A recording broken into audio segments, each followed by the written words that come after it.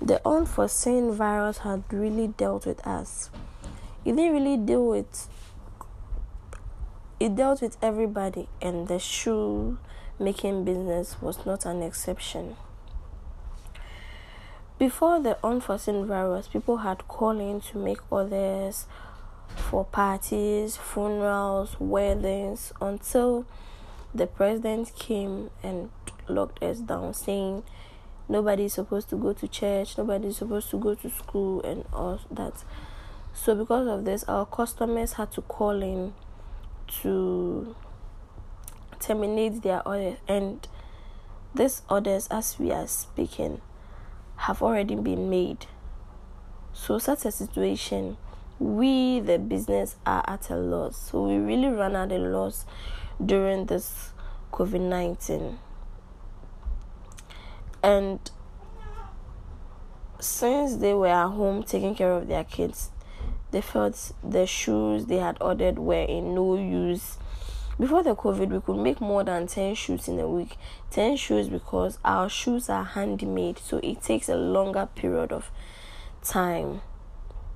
But because of the COVID, we could make like 2 shoes because we make our shoes when people order. We don't necessarily do the shoes, although we have the shoes we make, but most of the shoes we do on our shelves are basically for this normal routine, normal work, and slippers for funerals and things. But the shoes we really make are for others. Yes, but because of the COVID, people did not order. Those who had ordered had to call in to terminate their orders and stuff. And because of the COVID, we had to lay off some of our workers. We had to lay them off because you come to work, there's no work for you to do, and we had to pay. So we had to lay most of our workers. Yeah, as a result, during Christmas, we made a lot of sales, but because of COVID, Christmas, although we made sales, but it wasn't as booming as Christmas that we knew, where people would come in, order like 5 or 6 shoes for their family, friends, those who are going to give it out as gifts and stuff.